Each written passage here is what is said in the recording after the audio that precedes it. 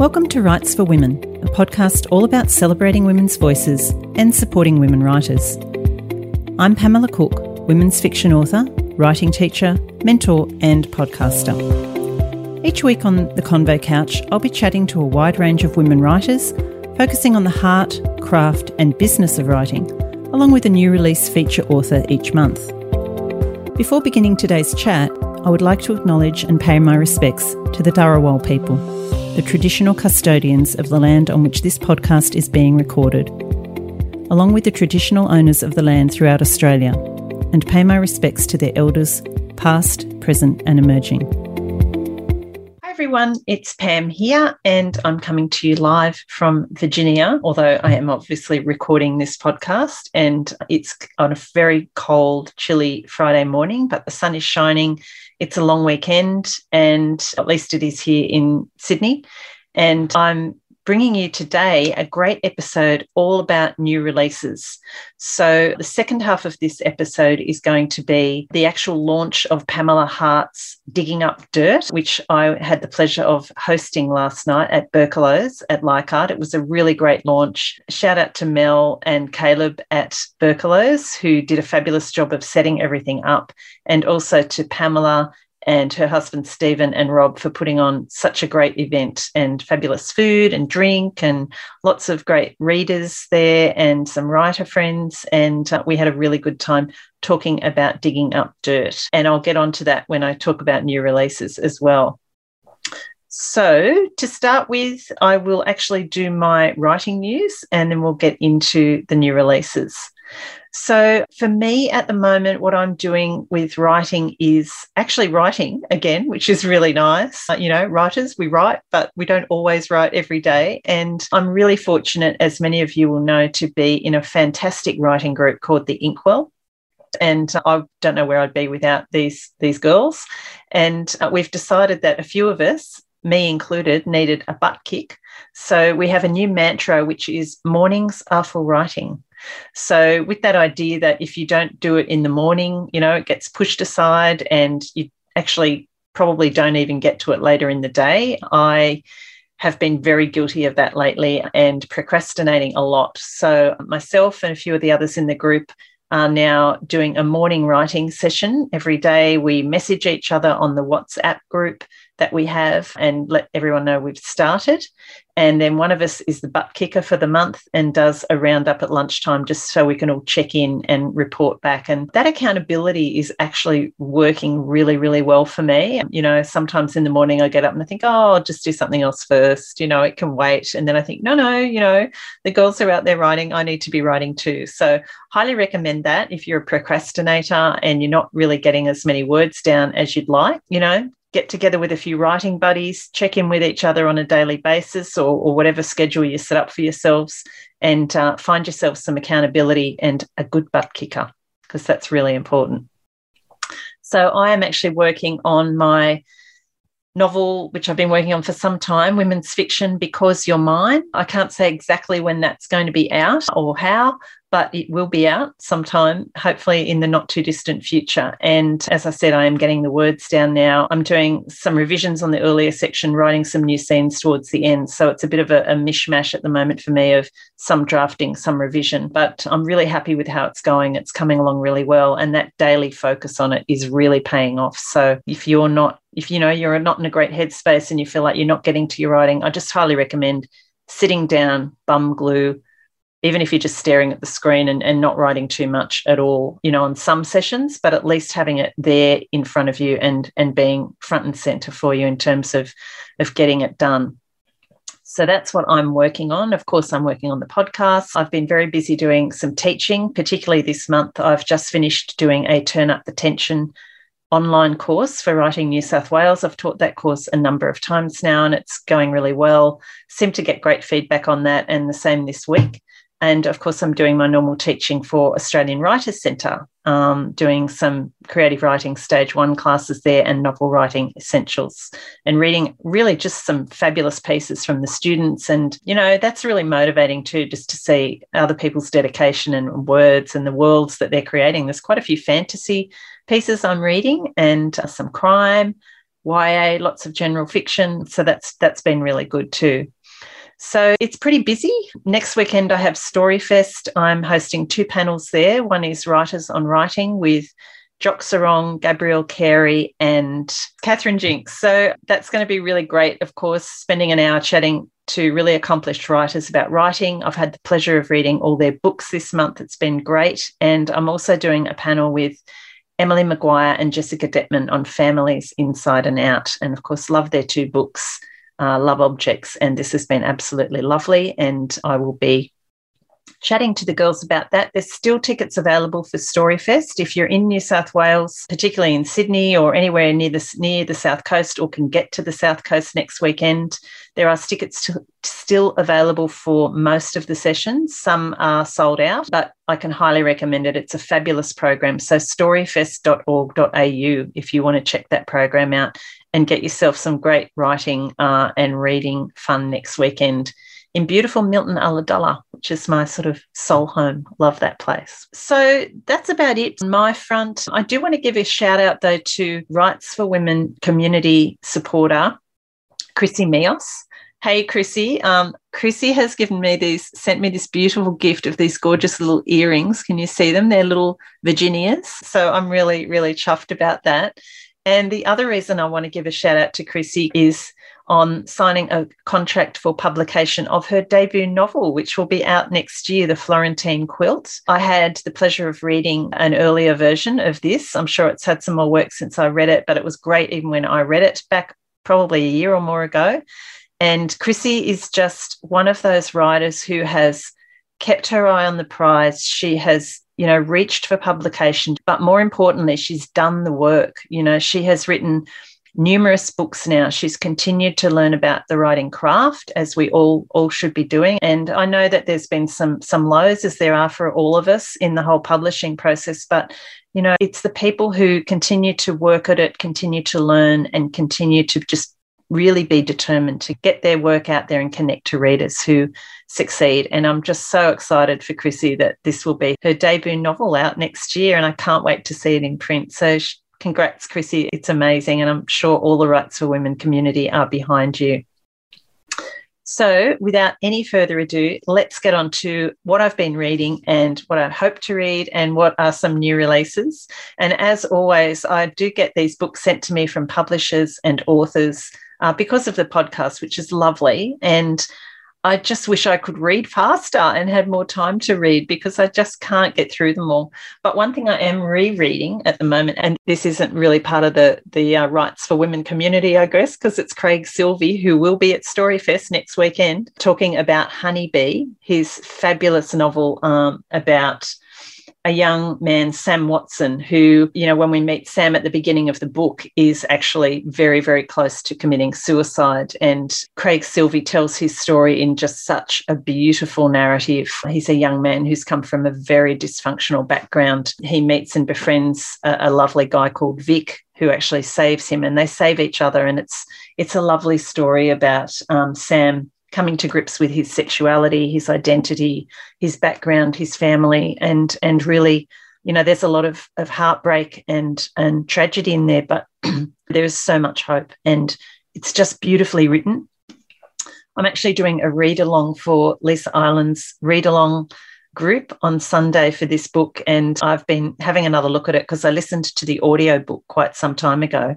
If you're into audio books, the audio of this book is really great. The narrator is perfect as the voice of Sam, and it's a really good way to devour this story. I highly recommend it if you haven't read Honeybee yet. And I think this is a book that people who love all genres would really enjoy. It's, as I said, a really moving story with a great cast of characters as well. So highly recommend Honeybee if you haven't read that one yet. Of course, Digging Up Dirt has been my current read this week, Pamela Hart. It's a cosy mystery, and it's a change of genre for Pamela. Many of us know her as Pamela Freeman. She's a prolific author, or productive author, she likes to say, of children's fantasy, epic fantasy for adults. She's written biography, crime. She's now into cozy mystery. She's, of course, written quite a few historical fictions as well.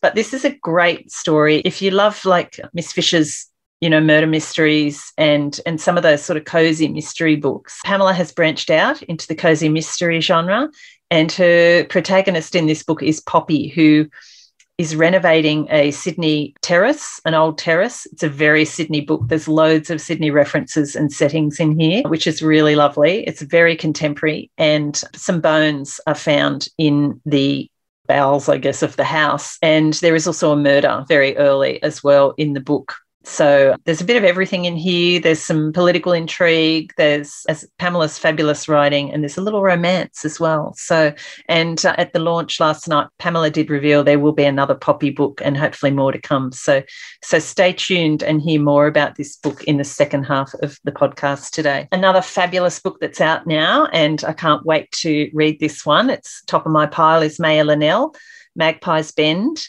I think it's the third, from memory, book in Maya's sort of rural fiction series. They're standalone, but there's characters from each book who reappear in the next one. It's a beautiful cover. Look at that. Isn't she gorgeous? And that background is absolutely fabulous. So bush nurse Lara McIntyre and rural journalist Toby Paxton are thrust into the limelight when an accident puts the beating heart of their community in jeopardy. And in Maya's usual style, it's a great community story. There's loads of gorgeous rural setting, and there's a black tie ball, a fun run, a magpie called Vegemite, and a snake-chasing kelpie called Basil. So it'll be a great read, I know, and I highly recommend that to everyone. And, it is a long weekend this weekend, so if you're looking for books, there's still time to pop down to your local bookstore, or download on Kindle, and many of these books will be on audio as well. I'm really looking forward to reading, because I absolutely loved The Whisper Network by Chandler Baker. This is Chandler's new book, The Husbands. I don't think I've mentioned this one on the podcast yet, but the tagline is, to what lengths would you go for just a little more help from your husband? I'm pretty sure that a lot of us would have a fine answer to that. Recently, Nora has started to feel that having it all, a family, a soon-to-be new house, a successful career in law, comes with a price, one her husband doesn't seem to be paying quite so heavily. When her house hunting takes them to an affluent suburban neighbourhood, Nora's eyes are open to a new world, one where women can have it all. But a wrongful death case involving one of the local residents draws Nora further into this perfect world, and she begins to realise that the secret of having it all may, in fact, be worth killing for. How good does that sound? So Chandler's first book, The Whisper Network, if you haven't read that yet, that was a great read about murder in a corporate setting. So this one sounds like it's got a bit of a similar vibe, but I just devoured The Whisper Network and I can't wait to get into this one. Next up, we have a book by Michelle Wright. There's just some gorgeous covers around, aren't there? Small Acts of Defiance.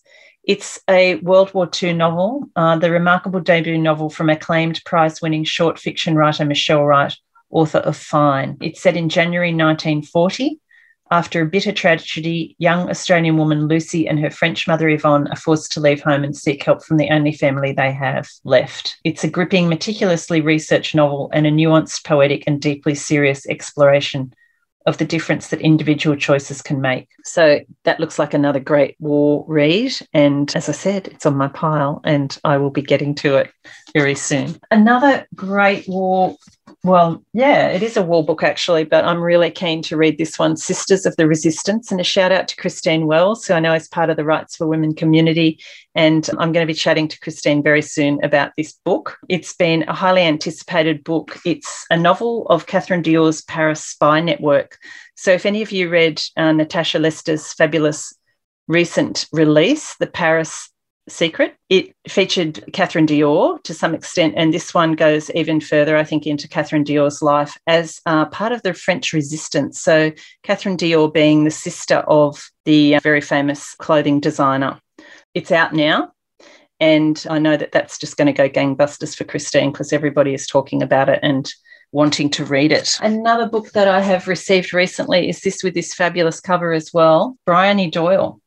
So what could drive a mother to do the unthinkable? Emma Cormack married into a perfect life, but now she's barely coping. Inside a palatial home, her 3 young children need more than she can give. Clem, a willful 4-year-old, is intent on mimicking her grandmother, the formidable matriarch Pat Cormack. Arthur is almost 3 and still won't speak. Baby Robbie is perfect. He's the future of the family. So why can't Emma hold him without wanting to scream? So it's got a bit of a before and after storyline, and it looks like a really interesting read about women's lives. And it's something, of course, that I love to read and to write. So I'm really looking forward to that one.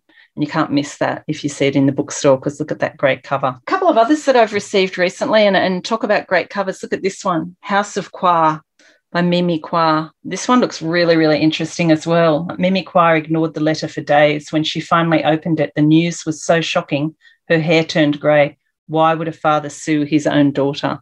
So it looks like there's plenty of family intrigue in this one, and it's described as riveting, colourful and often darkly humorous, an epic family drama spanning 4 generations. So that sounds like quite the family saga, that one. So that one will be coming out very soon, I think. And this one isn't out till the 2nd of July, but also I'll give a shout out to that now because it is quite early next month that it'll be out.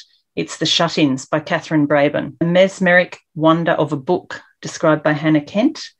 At once bold and subtle, it continues to unsettle my thoughts in the best possible way. So Maya and Hikaru went to school together in the city of Nagoya until Hikaru disappeared when they were 18.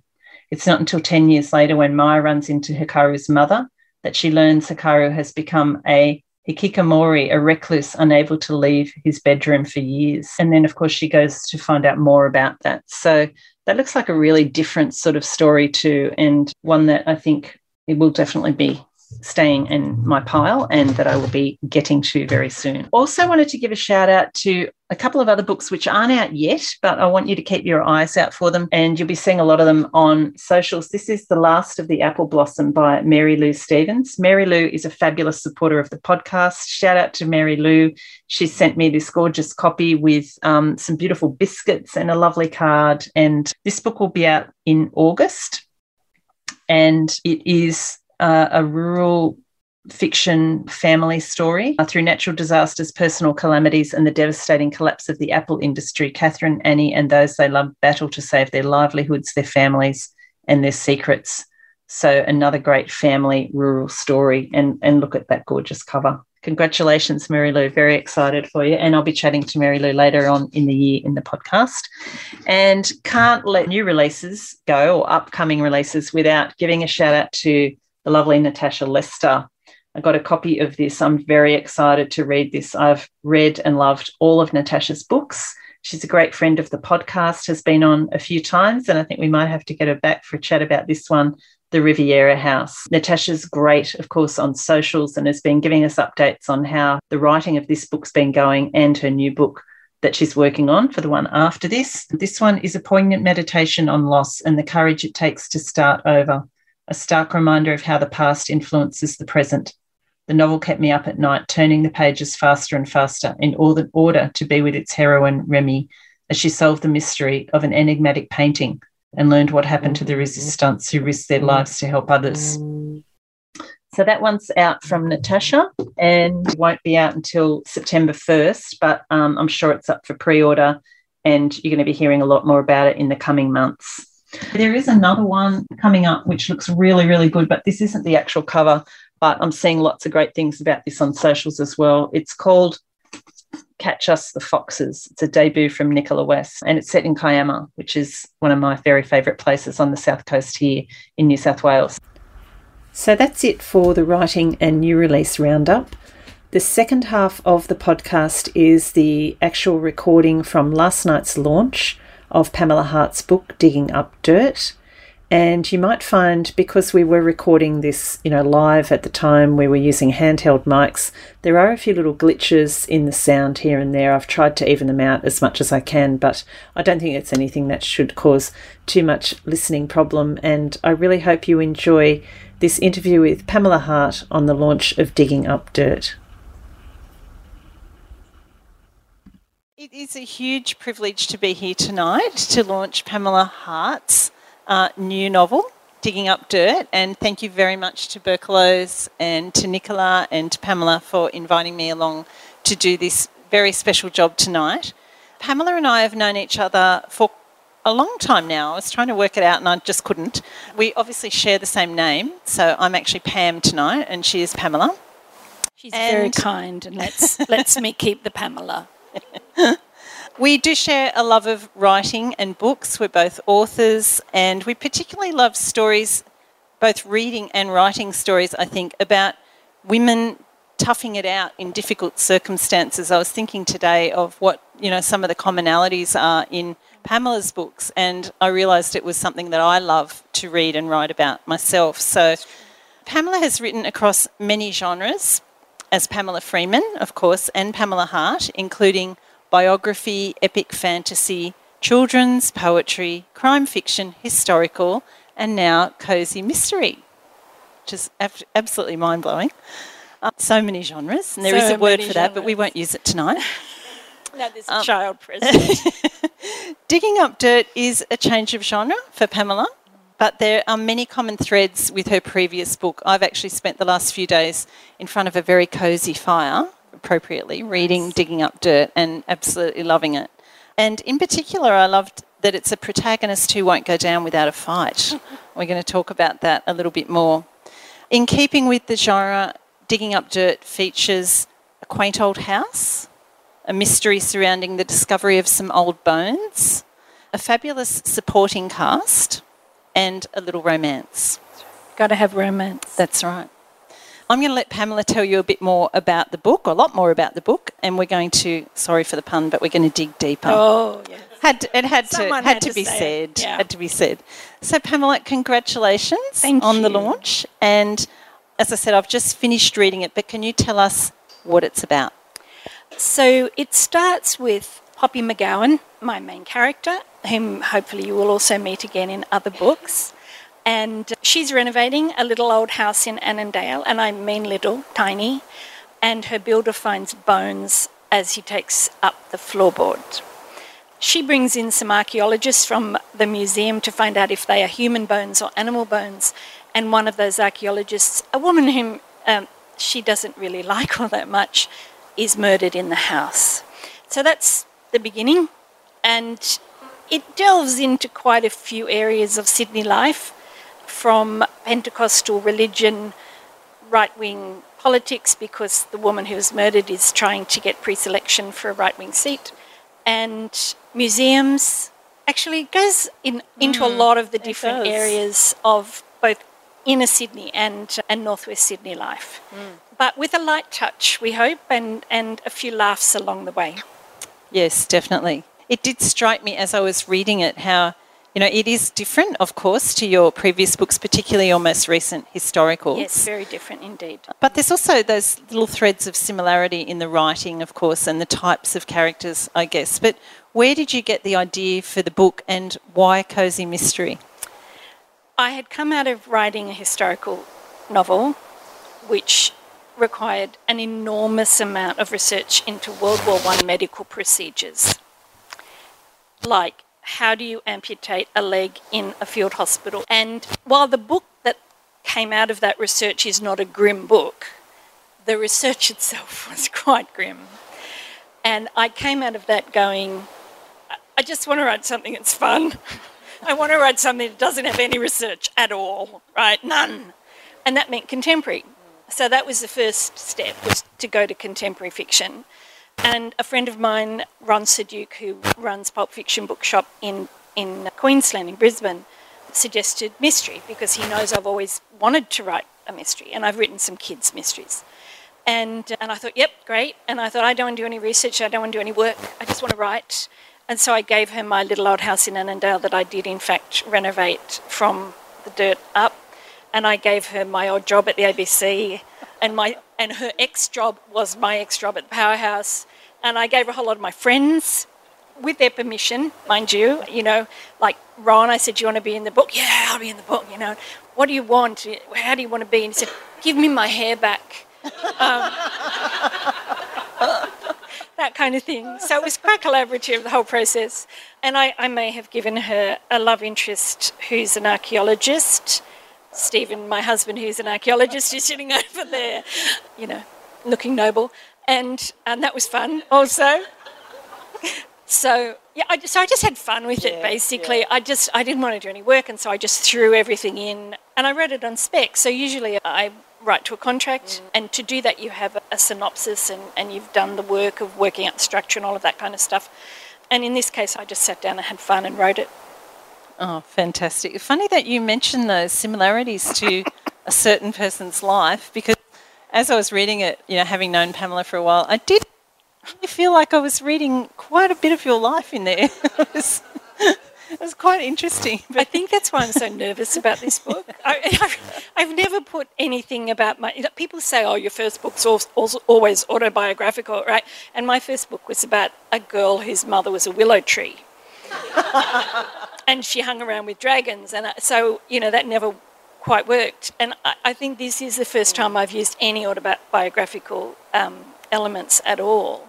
I've used my family history in like Soldier's Wife and Desert Nurse, but not me at all. And I find partly, I think, because it is very new. I mean, it's a very new, a different style, very different style to the historical novels, but also a new genre. I am very nervous about this book, like really, more than I have been, I think, since my first adult novel. Well, having read it, I don't think you need to be that nervous. But so tell us about Poppy. She is like you, but she is also not you. So, no, she's definitely so tell us not about me. Poppy. No, she's much more together than I am. Poppy is a researcher at ABC Kids TV, Children's and Education Department, which was my old job. And she is a researcher and scriptwriter for children's television. And she's very happy being a researcher and scriptwriter for children's television, even though during the course of this book and the next one, people try to lure her to the dark side of news and current affairs. And that does happen. That's actually something happened while I was working at the ABC. And she's living with her parents while she renovates her little house. And that causes its own problems because Poppy's parents, her whole family, are very Catholic. And she's not so much. And so there's, certain tensions that arise when you go back to live with your parents as an adult. But the family is lovely and certainly features heavily in her life. And Stephen would be able to tell you that probably is based on me. But she's somebody who's... Two things, I think, are the main characteristics that make her a good person for a mystery. And one is that she's... Well, politely, you would say she's curious. Impolitely, she's completely nosy. And she just likes to know things and find things out. And the other is that people tell her the story of their lives. So she's one of those people that people talk to. Mm. And this is me. I mean, this is something that happens to me all the time. I sit on a bus and somebody will sit down next to me and tell me the story of their life. It just happens. But it's a terrific characteristic for somebody who is investigating a mystery because people find themselves talking to her in ways that they don't expect. Mm. It's also a great characteristic for you as a writer, I imagine, to sit on a bus and get someone's life story. And I must admit, probably I look too interested, and that's why they keep talking. But people are interesting. I mean, that's why we watch reality television. There's nothing more interesting to a human being than another human being. And certainly, when people sit down and tell me the story of their life, I don't say I'm not interested. I might ask a question or two, and they might turn up in a book later on, Fancy that. Fancy that.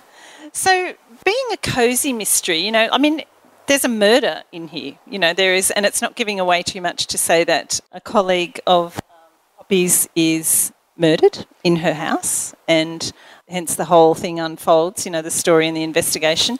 But how do you sort of toe that line? I'm quite curious in a cosy mystery, when you are dealing with quite a serious issue, in keeping it sort of light. Look, I think that there are certain rules.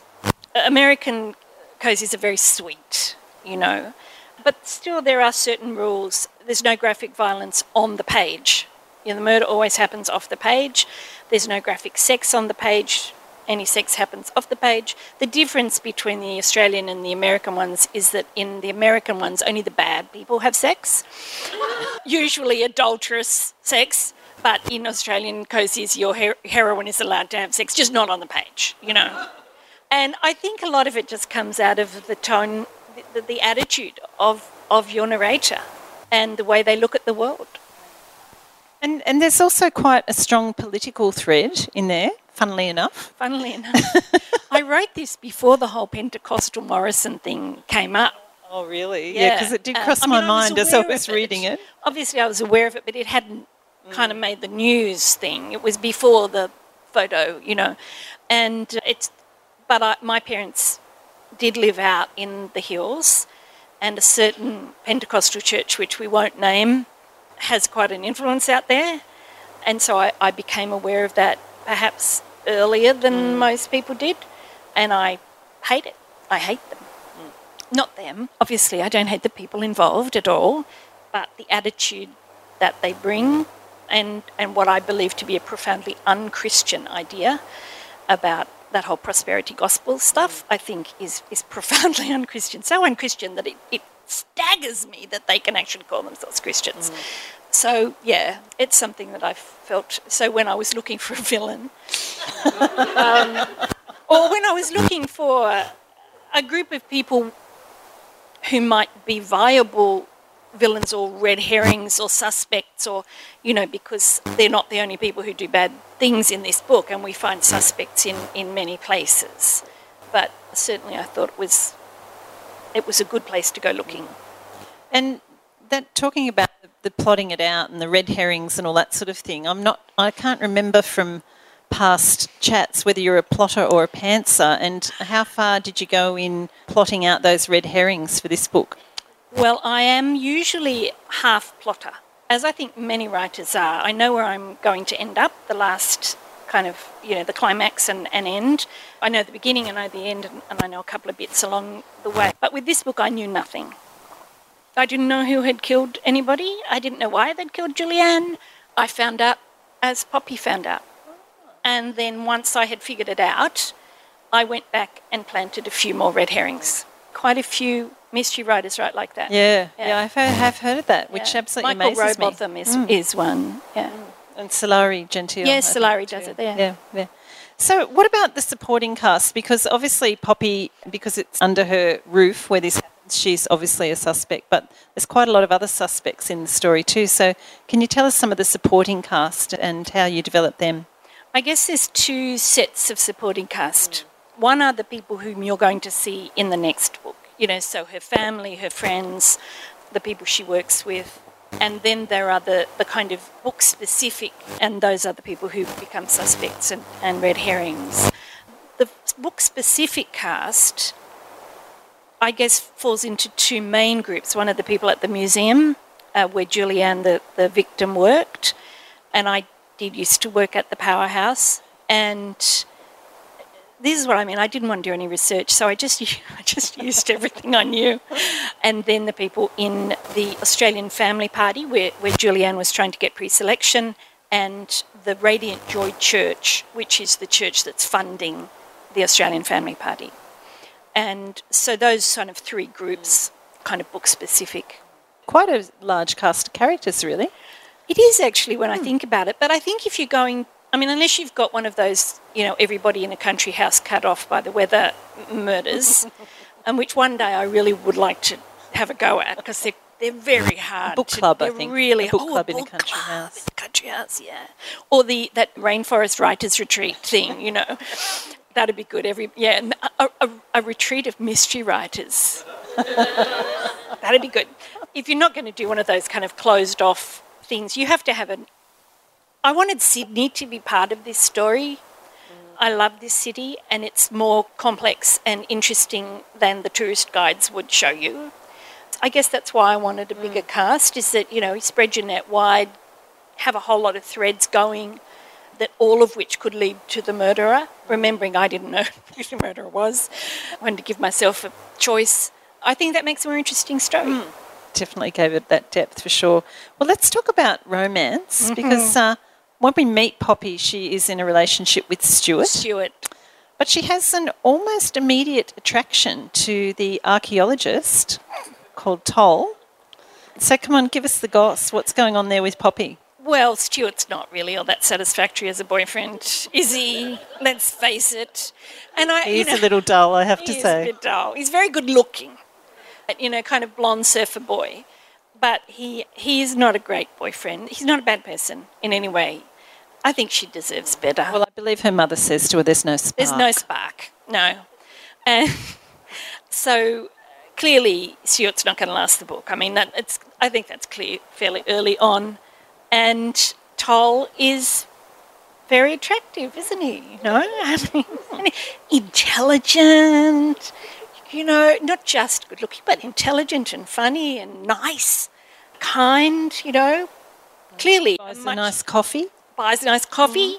Clearly, you know, a much better prospect, I think. As long as he didn't actually kill Julianne, who was his girlfriend. And so, although there is an immediate attraction with Toll, there is the question, is he nice really, or is he dangerous? And I'm afraid you're going to have to read the book to find out. Well, it is quite a shift for you, isn't it, this genre and this, as you say, the style of writing. And I love that you mentioned before the Sydney nature of the book. It was great to read it and just to be so familiar with all those different settings and places that you talk about in the book. I know it's early days, but what sort of feedback are you getting from readers? You know, I was very nervous, but fortunately so far all the reviews have been great. So I can't complain. And I got a fantastic one from Dimmicks in Melbourne the other day, saying, if there is such a genre as charming crime fiction, this book is it. And I'm going, yes, okay. So now when people ask me, I'm not going to say cosy anymore. I'm going to say, I write charming crime fiction. You have your own genre. I have my own genre. Well, actually, it's interesting because there's not much out in the Australian market like this. The equivalent books are historical. So the Miss Fisher books, Sulari's books, Sulari Gentili, that kind of level of mystery with an amateur. I don't like calling her an amateur sleuth because she's not deliberately investigating things. People just talk to her. It's not a police procedural. She's not a private detective, you know. And really there isn't anything else out except maybe Tansy Rayner Roberts' book set in Hobart that is like this. So, yeah, sure, why not? Let's create a new genre for Australian fiction, and it's the charming crime genre. Yeah, Nicola's, my publisher's quite happy about that, so that's fine. I think we're all happy about that. Yep. And I know you have a lot of projects on the go. Maybe you can tell us a little bit about some of those, but in particular you did mention that there could be another Poppy book on the horizon. In the structural edit stage of Shooting for Fame is the second book. And many of the characters return. Those of you who've read it, Auntie Mary is a major character in this one. Auntie Mary introduces herself in Digging Up Dirt by coming into the lounge room and saying, I'm dying, you know, which is a direct quote from my Auntie Pauline. And I loved Auntie Mary as a character and I had to bring her back. So she's a major character in the next one. Excellent. Well, I think you're going to do a little reading for us, aren't you, before we finish up? Just a tiny one, because I do think that the first page does actually give you the sense of the book. Monday. Hello, miss. It was Boris, my carpenter, and he sounded worried. Miss, I found something. Something? What? Where? I dug the hole for the post. I found... His voice dropped. Body. What? A body, miss. What kind of body? I was thinking for some reason of an old car body, a Valiant or a Ford or something, and wondering how they'd got it in the door. You know, bones. Skellington. A skeleton? I almost dropped the phone, and I'm ashamed to admit it, but my first thought was, this is going to completely stuff up my renovations. Yeah, that's a fabulous taste. I do feel that it may be the most Sydney opening for a book that's ever... Definitely. I don't know if anyone has any questions, perhaps, of Pamela that you'd like to ask. That's a really interesting question. Sandy has asked, how do I write the book so fast? This is an illusion. Because each of those books has been worked on for quite a long time. It's just that they come out at regular intervals. But I usually have several projects going, and this book took quite a few years.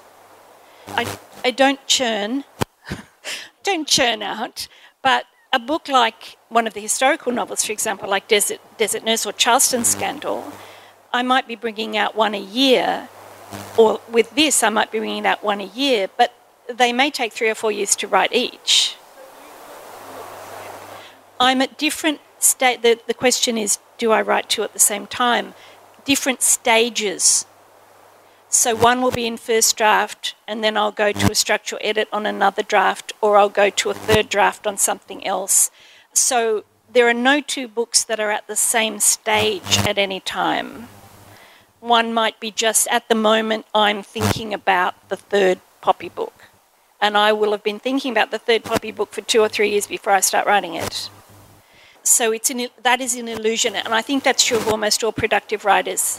Productive is a word I prefer to prolific. So, yeah, I think for most productive writers, they've had things simmering for a long time before they actually get to work on them. Were there any other questions for Pamela? What was the hardest thing about writing Digging Up Dirt?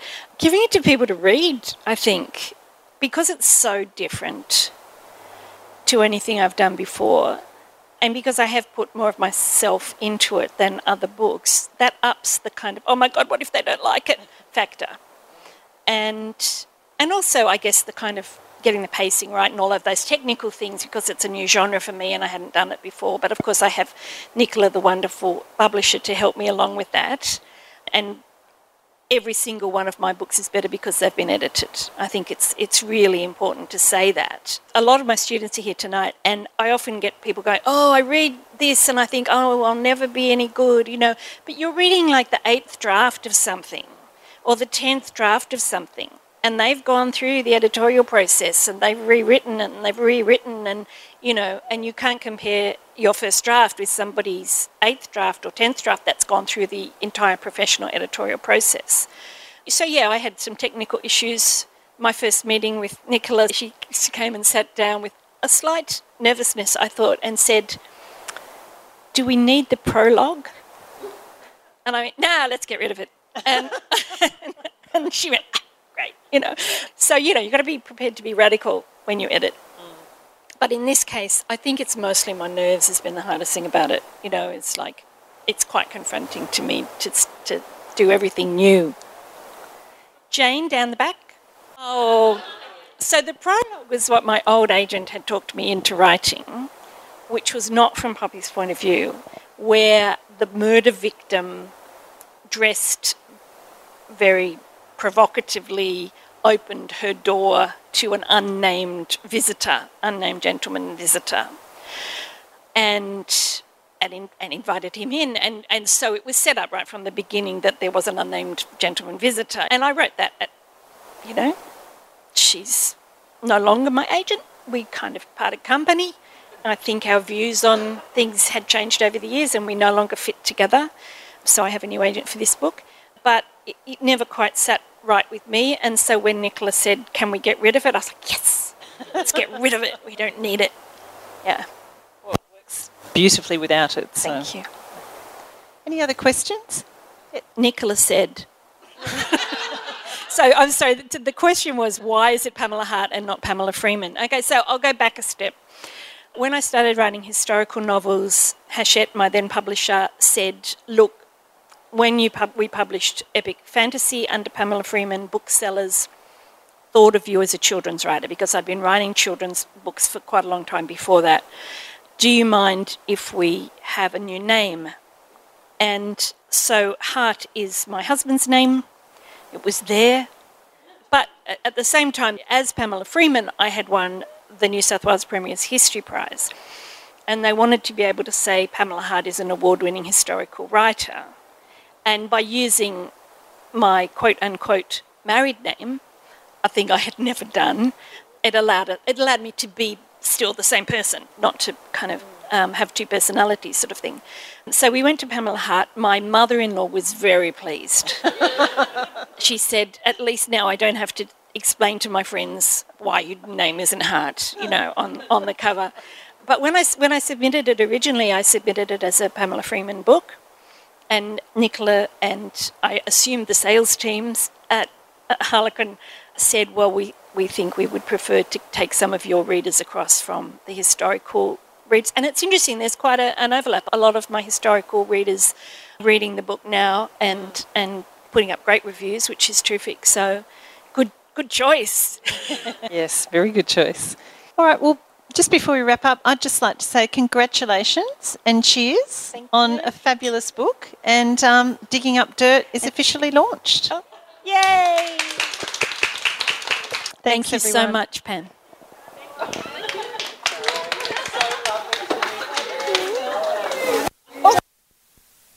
It is a huge privilege to be here tonight to launch Pamela Hart's new novel, Digging Up Dirt, and thank you very much to Berkelows and to Nicola and to Pamela for inviting me along to do this very special job tonight. Pamela and I have known each other for a long time now. I was trying to work it out and I just couldn't. We obviously share the same name, so I'm actually Pam tonight and she is Pamela. She's very kind and lets me keep the Pamela. We do share a love of writing and books. We're both authors and we particularly love stories, both reading and writing stories, I think, about women toughing it out in difficult circumstances. I was thinking today of what, some of the commonalities are in Pamela's books, and I realised it was something that I love to read and write about myself. So Pamela has written across many genres, as Pamela Freeman, of course, and Pamela Hart, including biography, epic fantasy, children's, poetry, crime fiction, historical, and now cosy mystery, which is absolutely mind-blowing. So many genres, and there is a word for that, but we won't use it tonight. No, there's a child present. Digging Up Dirt is a change of genre for Pamela, but there are many common threads with her previous book. I've actually spent the last few days in front of a very cosy fire, appropriately, reading Digging Up Dirt and absolutely loving it. And in particular, I loved that it's a protagonist who won't go down without a fight. We're going to talk about that a little bit more. In keeping with the genre, Digging Up Dirt features a quaint old house, a mystery surrounding the discovery of some old bones, a fabulous supporting cast, and a little romance. Got to have romance. That's right. I'm going to let Pamela tell you a bit more about the book, or a lot more about the book, and we're going to, sorry for the pun, but we're going to dig deeper. Oh, yes. It had to be said. Yeah. Had to be said. So, Pamela, congratulations on the launch. And as I said, I've just finished reading it, but can you tell us what it's about? So it starts with Poppy McGowan, my main character, whom hopefully you will also meet again in other books. And she's renovating a little old house in Annandale, and I mean little, tiny, and her builder finds bones as he takes up the floorboard.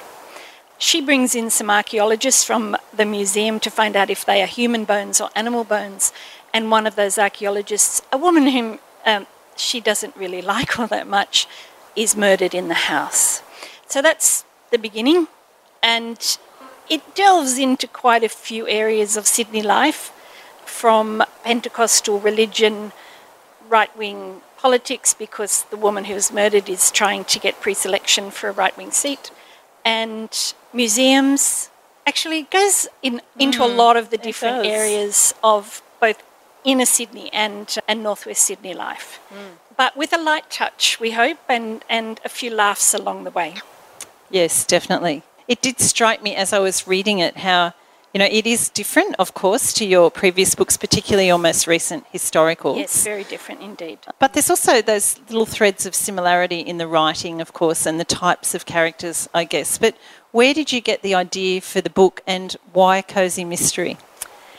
I had come out of writing a historical novel, which required an enormous amount of research into World War I medical procedures. Like, how do you amputate a leg in a field hospital? And while the book that came out of that research is not a grim book, the research itself was quite grim. And I came out of that going, I just want to write something that's fun. I want to write something that doesn't have any research at all, right? None. And that meant contemporary. So that was the first step, was to go to contemporary fiction. And a friend of mine, Ron Saduke, who runs Pulp Fiction Bookshop in Queensland, in Brisbane, suggested mystery, because he knows I've always wanted to write a mystery, and I've written some kids' mysteries. And I thought, yep, great. And I thought, I don't want to do any research. I don't want to do any work. I just want to write. And so I gave her my little old house in Annandale that I did, in fact, renovate from the dirt up. And I gave her my odd job at the ABC. And her ex-job was my ex-job at the Powerhouse. And I gave her a whole lot of my friends, with their permission, mind you. You know, like Ron, I said, do you want to be in the book? Yeah, I'll be in the book, you know. What do you want? How do you want to be? And he said, give me my hair back. That kind of thing. So it was quite collaborative, the whole process. And I may have given her a love interest who's an archaeologist. Stephen, my husband, who's an archaeologist, is sitting over there, you know, looking noble. And that was fun also. So, yeah, I just had fun with it, basically. Yeah. I didn't want to do any work, and so I just threw everything in. And I wrote it on spec. So usually I write to a contract, and to do that you have a synopsis and you've done the work of working out the structure and all of that kind of stuff. And in this case, I just sat down and had fun and wrote it. Oh, fantastic. Funny that you mentioned those similarities to a certain person's life, because as I was reading it, you know, having known Pamela for a while, I did feel like I was reading quite a bit of your life in there. It was quite interesting. I think that's why I'm so nervous about this book. I've never put anything about my... People say, oh, your first book's always autobiographical, right? And my first book was about a girl whose mother was a willow tree. And she hung around with dragons. And so, you know, that never quite worked. And I think this is the first time I've used any autobiographical elements at all. I've used my family history in, like, Soldier's Wife and Desert Nurse, but not me at all. And I find partly, I think, because it is a very new, I mean, it's a very new, different style, very different style to the historical novels, but also a new genre. I am very nervous about this book, like really, more than I have been, I think, since my first adult novel. Well, having read it, I don't think you need to be that nervous. But so tell us about Poppy. She is like you, but she is also not you. So, no, she's definitely so tell us not about me. Poppy. No, she's much more together than I am. Poppy is a researcher at ABC Kids TV, Children's and Education Department, which was my old job. And she is a researcher and scriptwriter for children's television. And she's very happy being a researcher and scriptwriter for children's television, even though during the course of this book and the next one, people tried to lure her to the dark side of news and current affairs. And that does happen. That's actually something happened while I was working at the ABC. And she's living with her parents while she renovates her little house. And that causes its own problems because Poppy's parents, her whole family, are very Catholic. And she's not so much. And so there's, you know, certain tensions that arise when you go back to live with your parents as an adult. But the family is lovely and certainly features heavily in her life. And Stephen would be able to tell you that probably is based on me. But she's somebody who's... Two things, I think, are the main characteristics that make her a good person for a mystery. And one is that she's, well, politely you would say she's curious. Impolitely, you know, she's completely nosy.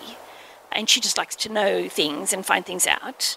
And the other is that people tell her the story of their lives. So she's one of those people that people talk to.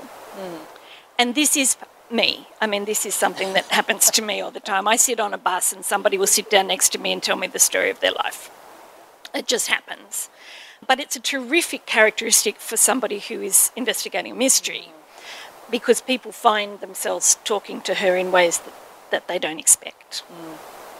It's also a great characteristic for you as a writer, I imagine, to sit on a bus and get it someone's is. life story. And I must admit, probably I look too interested, and that's why they keep talking.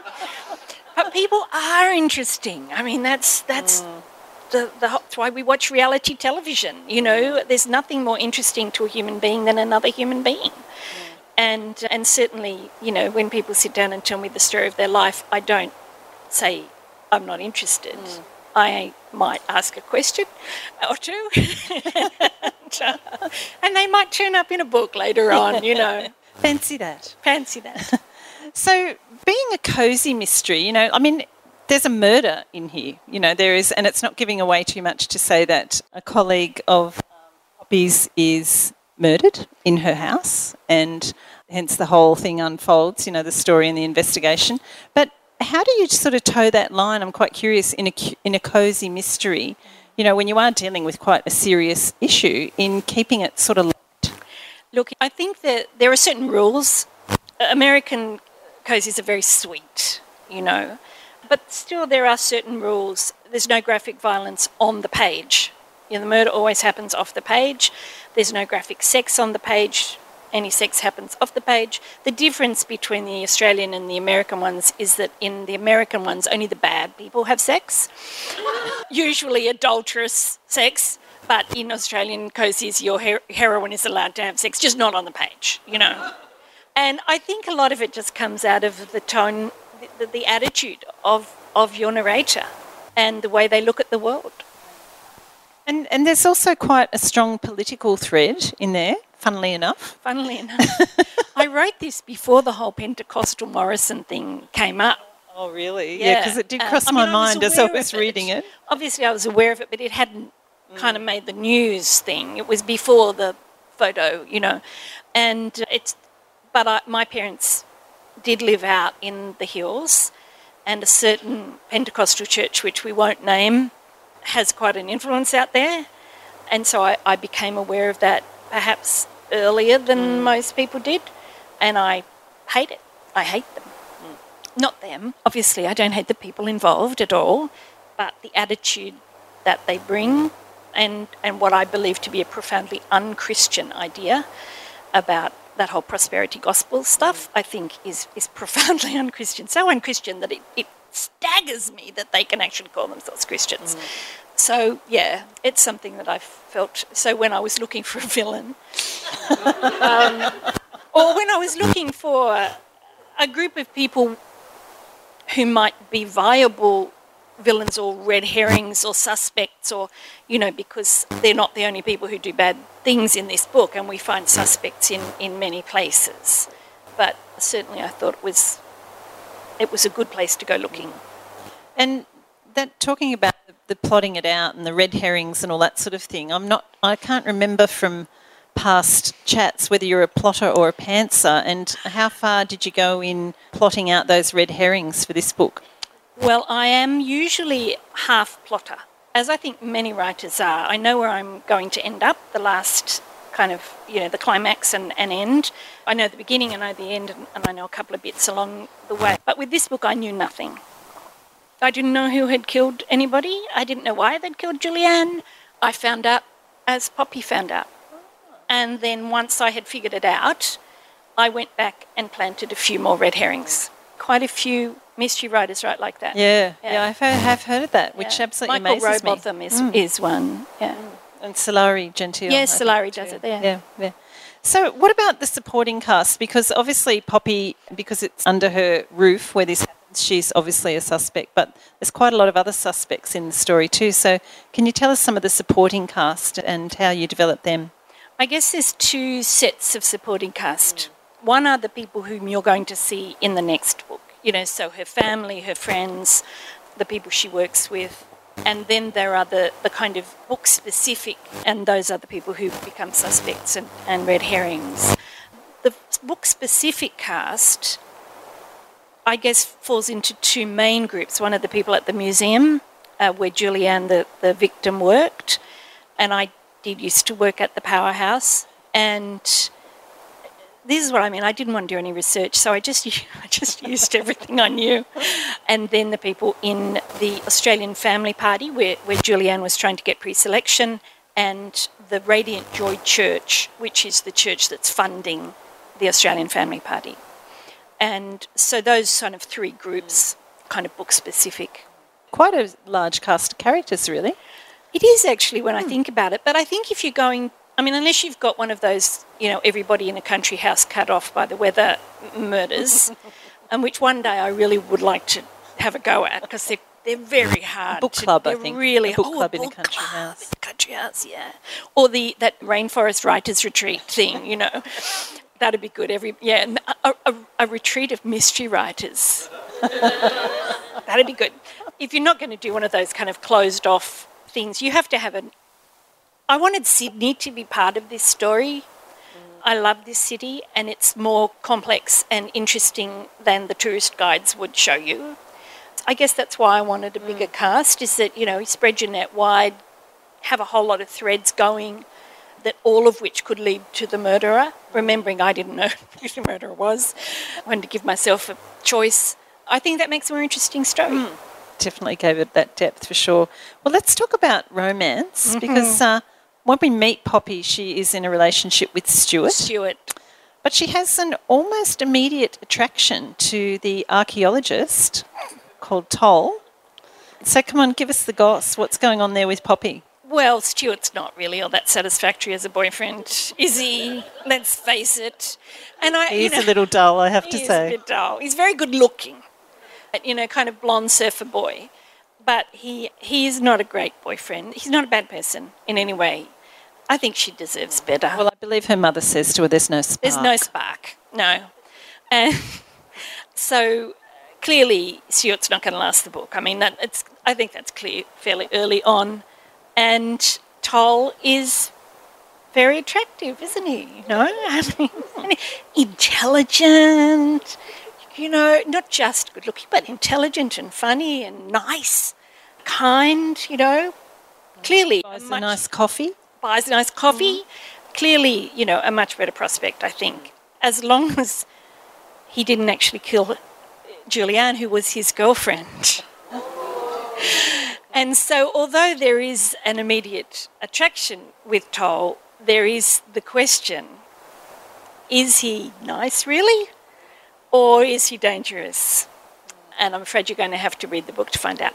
Well, it is quite a shift for you, isn't it, this genre and this, as you say, the style of writing? And I love that you mentioned before the Sydney nature of the book. It was great to read it and just to be so familiar with all those different settings and places that you talk about in the book. I know it's early days, but what sort of feedback are you getting from readers? I was very nervous, but fortunately so far all the reviews have been great. So I can't complain. And I got a fantastic one from Dimmicks in Melbourne the other day, saying, if there is such a genre as charming crime fiction, this book is it. And I'm going, yes, okay. So now when people ask me, I'm not going to say cosy anymore. I'm going to say, I write charming crime fiction. You have your own genre. I have my own genre. Well, actually, it's interesting because there's not much out in the Australian market like this. The equivalent books are historical. So the Miss Fisher books, Sulari's books, Sulari Gentili, that kind of level of mystery with an amateur. I don't like calling her an amateur sleuth because she's not deliberately investigating things. People just talk to her. It's not a police procedural. She's not a private detective, And really there isn't anything else out except maybe Tansy Rayner Roberts' book set in Hobart that is like this. So, yeah, sure, why not? Let's create a new genre for Australian fiction, and it's the charming crime genre. Yeah, Nicola's, my publisher's quite happy about that, so that's fine. I think we're all happy about that. Yep. And I know you have a lot of projects on the go. Maybe you can tell us a little bit about some of those, but in particular you did mention that there could be another Poppy book on the horizon. In the structural edit stage of Shooting for Fame is the second book. And many of the characters return. Those of you who've read it, Auntie Mary is a major character in this one. Auntie Mary introduces herself in Digging Up Dirt by coming into the lounge room and saying, I'm dying, which is a direct quote from my Auntie Pauline. And I loved Auntie Mary as a character and I had to bring her back. So she's a major character in the next one. Excellent. Well, I think you're going to do a little reading for us, aren't you, before we finish up? Just a tiny one, because I do think that the first page does actually give you the sense of the book. Monday. Hello, miss. It was Boris, my carpenter, and he sounded worried. Miss, I found something. Something? What? Where? I dug the hole for the post. I found... His voice dropped. Body. What? A body, miss. What kind of body? I was thinking for some reason of an old car body, a Valiant or a Ford or something, and wondering how they'd got it in the door. Bones. Skellington. A skeleton? I almost dropped the phone. And I'm ashamed to admit it, but my first thought was, this is going to completely stuff up my renovations. Yeah, that's a fabulous taste. I do feel that it may be the most Sydney opening for a book that's ever. Definitely. I don't know if anyone has any questions, perhaps, of Pamela that you'd like to ask. That's a really interesting question. Sandy has asked, how do I write the book so fast? This is an illusion. Because each of those books has been worked on for quite a long time. It's just that they come out at regular intervals. But I usually have several projects going, and this book took quite a few years. I don't churn out, but a book like one of the historical novels, for example, like Desert Nurse or Charleston Scandal, I might be bringing out one a year, or with this I might be bringing out one a year, but they may take 3 or 4 years to write each. I'm at different the question is, do I write 2 at the same time? Different stages. So one will be in first draft, and then I'll go to a structural edit on another draft, or I'll go to a third draft on something else. So there are no 2 books that are at the same stage at any time. One might be just at the moment I'm thinking about the third Poppy book, and I will have been thinking about the third Poppy book for 2 or 3 years before I start writing it. So that is an illusion, and I think that's true of almost all productive writers. Productive is a word I prefer to prolific. So, yeah, I think for most productive writers, they've had things simmering for a long time before they actually get to work on them. Were there any other questions for Pamela? What was the hardest thing about writing Digging Up Dirt? Giving it to people to read, I think, because it's so different to anything I've done before. And because I have put more of myself into it than other books, that ups the kind of, oh my God, what if they don't like it factor. And also, I guess, the kind of getting the pacing right and all of those technical things, because it's a new genre for me and I hadn't done it before. But of course I have Nicola, the wonderful publisher, to help me along with that. And every single one of my books is better because they've been edited. I think it's really important to say that. A lot of my students are here tonight, and I often get people going, oh, I read this and I think, oh, I'll never be any good, But you're reading like the 8th draft of something or the 10th draft of something, and they've gone through the editorial process and they've rewritten it and and you can't compare your first draft with somebody's 8th draft or 10th draft that's gone through the entire professional editorial process. So, yeah, I had some technical issues. My first meeting with Nicola, she came and sat down with a slight nervousness, I thought, and said, do we need the prologue? And I went, nah, let's get rid of it. And, and she went, great, So, you've got to be prepared to be radical when you edit. But in this case, I think it's mostly my nerves has been the hardest thing about it. It's like, it's quite confronting to me to do everything new. Jane, down the back. Oh, so the prologue was what my old agent had talked me into writing, which was not from Poppy's point of view, where the murder victim, dressed very provocatively, opened her door to an unnamed gentleman visitor, and invited him in. And so it was set up right from the beginning that there was an unnamed gentleman visitor. And I wrote that she's no longer my agent. We kind of parted company. I think our views on things had changed over the years and we no longer fit together. So I have a new agent for this book. But it never quite sat right with me, and so when Nicola said, can we get rid of it, I was like, yes, let's get rid of it, we don't need it. Yeah. Well, it works beautifully without it. So. Thank you. Any other questions? Nicola said. So I'm sorry, the question was, why is it Pamela Hart and not Pamela Freeman? Okay, so I'll go back a step. When I started writing historical novels, Hachette, my then publisher, said, look, when we published Epic Fantasy under Pamela Freeman, booksellers thought of you as a children's writer, because I'd been writing children's books for quite a long time before that. Do you mind if we have a new name? And so Hart is my husband's name. It was there. But at the same time, as Pamela Freeman, I had won the New South Wales Premier's History Prize. And they wanted to be able to say Pamela Hart is an award-winning historical writer. And by using my quote-unquote married name, a thing I had never done, it allowed me to be still the same person, not to kind of have two personalities sort of thing. So we went to Pamela Hart. My mother-in-law was very pleased. She said, at least now I don't have to explain to my friends why your name isn't Hart, on the cover. But when I submitted it originally, I submitted it as a Pamela Freeman book. And Nicola and I assumed the sales teams at Harlequin said, well, we think we would prefer to take some of your readers across from the historical reads. And it's interesting, there's quite an overlap. A lot of my historical readers reading the book now and putting up great reviews, which is terrific. So good choice. Yes, very good choice. All right, well, just before we wrap up, I'd just like to say congratulations and cheers on a fabulous book. And Digging Up Dirt is officially launched. Oh, yay! Thanks, Thank you everyone. so much, Pam.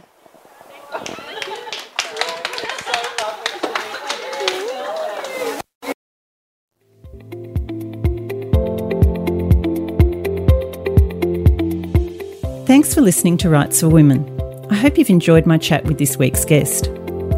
If you did, I'd love it if you could add a quick rating or review wherever you get your podcasts so others can more easily find the episodes.